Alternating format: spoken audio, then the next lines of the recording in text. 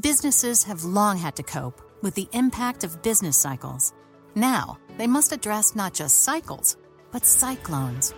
Storms spin up seemingly out of nowhere, irrespective of the ups and downs of the overall economy. Read what global executives are doing to mitigate these risks and seize their opportunities in the 5th Annual AlixPartners Disruption Index at disruption.alixpartners.com.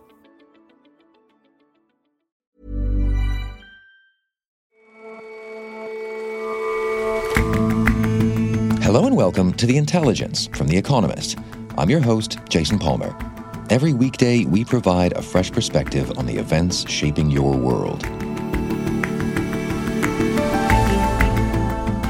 In Africa's Sahel region, 10,000 people have died in the past 2 years as jihadists battle security forces and Western peacekeepers. The forces aren't keeping the peace, and on a visit, our correspondent finds the jihadists are winning the war. And in competitive gaming, there should be a level playing field between men and women. But a persistent gender divide keeps women out of esports top flight and hands them less loot. Slowly, though, that seems to be changing.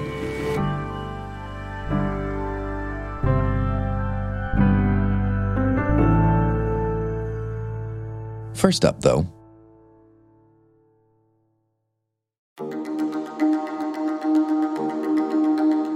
for much of this millennium, elections in Chile have been relatively stable affairs.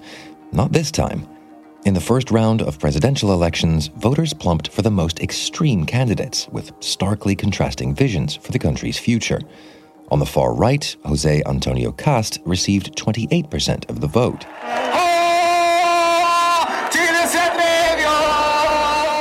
And just behind him, with 26%, the communist-friendly former student leader Gabriel Boric. Se nos ha encomendado liderar una disputa por la democracia, por la inclusión. The elections took place with Chile still in the shadow of deadly protests 2 years ago. More than 1 million people took to the streets, frustrated with the country's deep inequalities. To restore calm, Chile's leaders agreed to rewrite the country's constitution, first adopted under the dictator Augusto Pinochet, whose rule ended in 1990. That promise was intended to bring some political and social stability, but constitutional reform is now tied up with heavily polarized politics, and the runoff election in December is only likely to deepen the country's divisions. This is the most polarized election Chile has had since the return of democracy in 1990, and they are happening with the backdrop of a massive social uprising that took place in October 2019, which went on for weeks and often became violent. Ana Lenkas is our Argentina and Chile correspondent. That uprising was fueled by demand for greater equality and better public services, and also the citizenry not feeling represented anymore by political parties. And so in the wake of that uprising, leaders promised to rewrite the constitution, and voters chose to elect a convention to write that constitution, which was elected earlier this year. So this is a year of two very polarizing elections. One is to the Constitutional Convention, which resulted in lots of leftists and independent candidates winning seats. And two, it's this general election that just took place yesterday. So the efforts to rewrite the Constitution have a left-leaning balance, but the general election has seemed to put the hard-right candidate, José Antonio Cast, on top. Tell me about him. Definitely there's been a kind of right-wing comeback in this general election. And the candidate who won the first round of this election is called José Antonio Cast. And he surged in the polls in the final weeks leading up to the election because he exploited fears of disorder around the second anniversary of the October 2019 uprising. And José Antonio Cast is basically the only candidate in this election who doesn't really want to change Chile's system significantly. So Cast wants to preserve the low-tax economic model of Augusto Pinochet, who was a dictator who ruled Chile from 1973 to 1990. So Cast wants to restore a very socially conservative vision for Chile, which has been melting away for the past 10 years. So Cast is running on a platform of law and order, anti-migrant sentiment, and kind of exploiting fears not just of disorder, but of rapid social change. Y la adopción por parejas homosexuales. He's a devout Catholic. He's a father of 9 children, and he opposes legalizing same-sex marriage. Se junta con carteles de narcotráfico. He's a very good campaigner. He's very soft-spoken, easygoing, and fun, and he puts out these self-deprecating TikTok videos. Los dos son muy ricos, pero nada mejor que un cuchuflí con manjar y chocolate. He has a lot of charm, and I think that probably helped him as much as the fears over disorder did. And Mr. Kast narrowly won this first round of the election. Who was the runner-up? The runner-up was Gabriel Boric, a 35-year-old former student leader who's allied with the Communist Party. And he presents a radically different vision for the future of Chile. I spoke to a pollster who put it this way. If Boric represents the demands that gave rise to the uprising in 2019, Kast represents the backlash 2 years later, which is that people want order and security. So Boric would scrap the model for public services introduced by the Pinochet regime, which gives private providers a very large role in the provision of those services. He wants to forgive student debt, create a universal healthcare service, abolish private pension funds, make public transport free and green, and raise taxes by a massive 8 percentage points of GDP in as few as 6 years. On the campaign trail, Boric said that if Chile was the cradle of neoliberalism, it will also be its grave. Que si Chile fue la cuna del neoliberalismo, también será su tumba, compañeros y compañeras. He also has quite a radical social agenda, which includes legalizing abortion and same-sex marriage, but beyond that, also gender self-identification from the age of 14. He's kind of supported by young, educated, largely urban people, which is very different to Kast's electorate. Those are two very different visions. I guess there's not a lot of room for the political center in Chile. So traditional parties have been discredited over the past couple of years, and this year they embraced quite a lot of populist measures that didn't show good governance. So, for example, they allowed withdrawals from pensions accounts, and that has fueled inflation. And they haven't provided a convincing counter-narrative to these radically opposing visions for Chile. They, for example, haven't defended their legacy. The center, left and center right parties have been in power for most of the past 30 years since democratization. And there have been massive advances for average Chileans in terms of poverty reduction, expansion of education, and all sorts of other social indicators. And they didn't provide a convincing narrative that these past 3 decades have actually been a success. So this mix of polarization and disillusionment and so on, what does all that mean for the process of rewriting the Constitution that's driven so much of the discontent here? That's a really good question, because Boric would put the presidential palace on the side of the protesters and their allies in the Constitutional Convention. But a win for Kast would show that the tide is turning away from the protesters.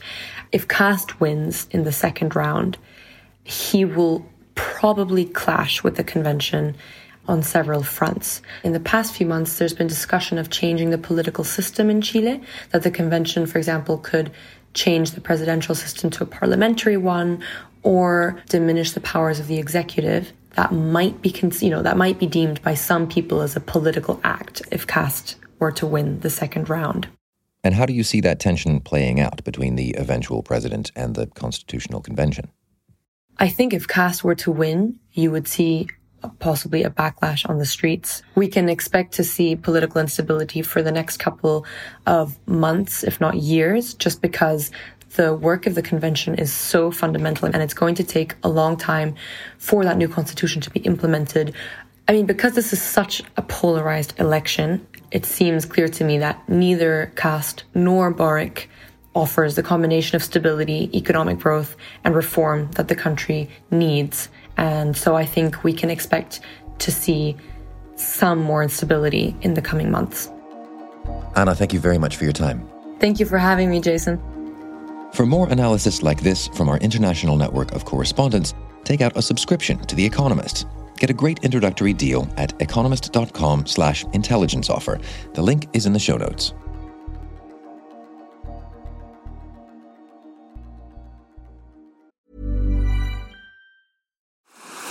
What's next in innovation? That's not the right question. It's where. Puerto Rico is more than just a tropical paradise. It's an innovations paradise. where startups and global players coexist in a vast and vibrant ecosystem, where talent runs deep, highly skilled, and bilingual. Plus, Puerto Rico has the most competitive tax incentives in the U.S. If you believe your business can go anywhere, this is the place to bring it. Find out more at investpr.org/economist.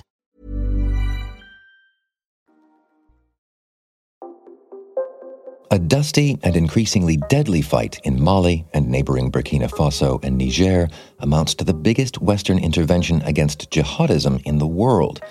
It includes around 15,000 UN troops and 1,000 Americans, with France leading the counterterrorism operation with 5,000 of its personnel. But attacks are on the rise. 2 million people have fled their homes as insurgents take advantage of patchy state security and support. The region's governments and their Western backers are slowly losing the war. So I travelled to Mali, which is a vast landlocked country in West Africa. Its south is greener. It's the agricultural centre for the country. The capital crams onto the banks of the River Niger. It's a bustling and busy place full of commerce and activity. Kinley Salmon is our Africa correspondent. But then as you go further north in Mali, it becomes really a desert country with very small, dusty outposts of population. And sadly, these days, a very large jihadist insurgency that's been rolling on for more than 8 years. Jihadists often sweeping out of the desert on motorbikes and attacking villages or army garrisons. And that insurgency has spilled into its neighbours as well, displacing more than 2 million people. And despite large efforts to fight this jihadist insurgency, in the last 2 years alone, 10,000 people have died in the conflict. And there's really a sense on the ground that those trying to fight the jihadists at the moment are losing. And so where did you go? Did you see both the south and the north of the country? So I first arrived in Bamako, the capital of Mali. It does have a serious security presence when you're trying to enter into hotels or restaurants, but it doesn't exactly feel like a city under siege. But I then later took a flight north to a city called Gao, where there is a real sense of being under siege by jihadists. And there I stayed on a military camp and watched helicopters come circling low in over the camp to land on the one airstrip out of which many of the military operations in the north of Mali fighting these jihadists are operated. And who did you speak to when you were there? Well, I spoke to quite a number of British peacekeepers serving there, and they certainly felt that they were helping. When they roll out of the base, they go on kind of quite long missions. They're able to stay in the field for weeks. And when they move out, locals in those villages are able to relax, are able to live life a little bit more normally, to loosen a veil or light up a cigarette. In one village, the British told me about a joyous wedding being staged, partly because they were camped nearby. But they also lamented the fact, the soldiers I spoke to in the mess, in the dining hall, if you will, of this military camp, that of course, when they go back to base, jihadists kind of once again come out of the scrub and threaten villages, including a horrific massacre in a village called Ouattaguna, or a town called Ouattaguna, about 170 kilometers from Gao. And they only reached that the day after, and rather felt that, there wasn't much they could do at that stage to help. And how is it that things have gotten so bad with the jihadists? So Mali really has a long history of government that is both very focused on the capital in the south and tends to ignore the north and the more distant regions. And it's often also been a government that has had serious allegations of corruption. Instead of trying to provide, some security in other parts of the country, they tended to outsource some of that security provision to local militia, and then more recently to foreign troops from the UN and France. And in that absence of the state, grievances can grow. There's been growing criminality, and jihadists are able to even win support in some cases from the local communities by offering a form of justice, even if it's really brutal. And so how to undo that then? What could be done to make this situation better? It is, I think, clear that jihadists that are in this region won't be beaten by force alone. Some form of improved government and economic development are going to be essential in the long run to win, legitimacy for the state. But this looks, really a long way off. And Mali has suffered 2 coups since August 2020. There have been years of poor government and corruption. The promises the coup leaders have made to hold elections in February is now clear that they will not, in fact, do that, and the delay could be a lot longer. Est-ce que vous êtes... While in Bamako, I spoke to Imam Mahmoud Dicko, who was a very influential religious figure and a major leader of the huge street protests against the previous president, Ibrahim Boubacar Keïta. And he told me that Mali is still in a profound crisis. Non, je ne suis pas tellement rassuré, je préfère vous le dire très franchement. Ce que je vois aujourd'hui ne me satisfait pas. And I think many Malians will wonder whether at some point he may again rally people to the streets. And what's the interplay with all of that political dysfunction and then all of these peacekeeping troops? Well, the French general who I spoke to, who was a commander of their operations there, argued to me that the political upheaval and the political difficulties in Bamako had a very, very limited impact on military operations, he said. But I think there are reasons to be skeptical about that. First of all, it may not last. The transitional government has been trying to rally support for a much longer transition. And one of the ways it sought to do that is to blame France for many of the country's woes. And then it's also stirred the pot further by possible plans to hire Wagner Group, which is a Russian mercenary outfit, to help with security. And that's very much upset the French, who are already frustrated at Mali's political dysfunction and are closing some bases in the north of Mali, as well as reducing their troops in the region by almost a half in the long term. So these political and security challenges, really end up quite intertwined. But as you say, experience suggests that military force alone isn't going to do this. I mean, is there any kind of peace process going on or planned? Well, a lot of Malians are keen on the idea of some form of negotiations with jihadists, and that's also been mooted over the border in Burkina Faso too. And in fact, at the local level, there have been scores of really quite local small agreements between different ethnic groups where there have been tensions and fighting, as well as with jihadists themselves. And these have helped to stop fighting in some villages and allow people to at least move about freely.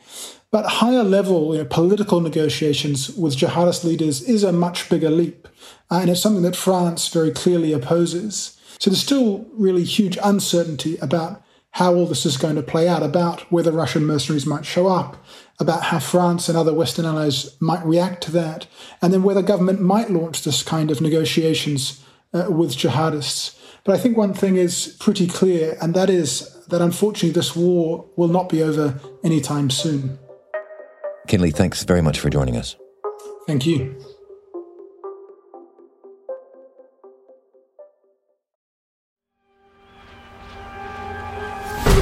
In a not-too-distant future, after a mysterious event known as the First Light, agents in the video game Valorant are locked in a never-ending battle. Hey! Stop!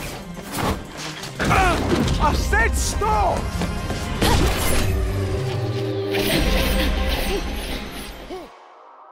In real life, it's esports players who are fighting for nearly $1 million in Champions Tour prize money. Well, the male players at least. This year, the Valorant tournament for female players offered winnings of just $23,000. But that disparity, and others like it, could soon be shifting. The world of esports actually has quite a puzzling inequality between men and women. Rachel Ashcroft writes about culture for The Economist. Worldwide, 45% of gamers across all devices are women. And in terms of esports, 42% of people who follow it are women. It's not unusual to have women analysts or commentators following esports tournaments. But when it actually comes to playing the game itself, when it comes to competing professionally, there's not a single player within the top 300 highest esports earners who's a woman. Why is that, though? What explanation is there for an absence of women? So there's a couple of things that could be, causing this problem. I think there's a bit of a vicious cycle where men started out in esports and then it became really popular. They get better facilities to help them train, for tournaments. And then women sort of see this happening and they don't see themselves represented. And that can be a bit of a barrier in itself. You start to think it might not be for you. Women players have complained about sexism in the game, sexual harassment online. And what about any active efforts to actually get more women involved? Yeah, so it's great that we are actually starting to see some changes within the industry, and that change is really starting to come from the top. So, for example, in Europe, there's a company called G2 Esports. It's a global organisation with headquarters in Berlin, and they recently announced that they've created their first ever all-female team. Alongside that, we've got another company called Guild X. They're actually part-owned by David Beckham, and they've, again, introduced another all-female team. And what that means is that these women will now get the same sort of facilities and, opportunities as their male players. So one of the things you mentioned as a point of progress is that there are all-women teams, but does splitting up genders in that way for esports make sense? The thing about video games is that you don't actually need to segregate them by sex. And I think that some women have already expressed concerns about establishing all-female teams because they worry that that's going to be, the norm when it doesn't have to be. And there's plenty of women out there who play with men, in their free time. Esports doesn't need to be segregated. But for now, it looks as though all-female tournaments are here to stay and that we might not see the beginning of mixed teams for a while yet. But we're definitely starting to see change come from the top down, which is really exciting. So I spoke with Vanessa Ahlström. She is a Swedish professional esports player, and she's really confident that more women are going to enter esports eventually.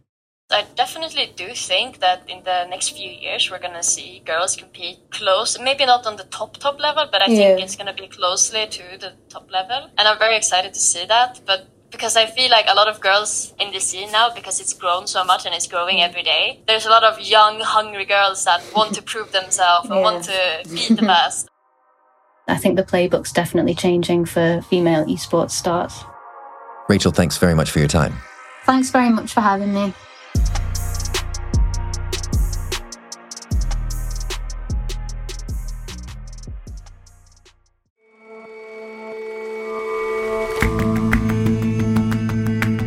That's all for this episode of The Intelligence. If you like us, leave us a rating and a review, and see you back here tomorrow.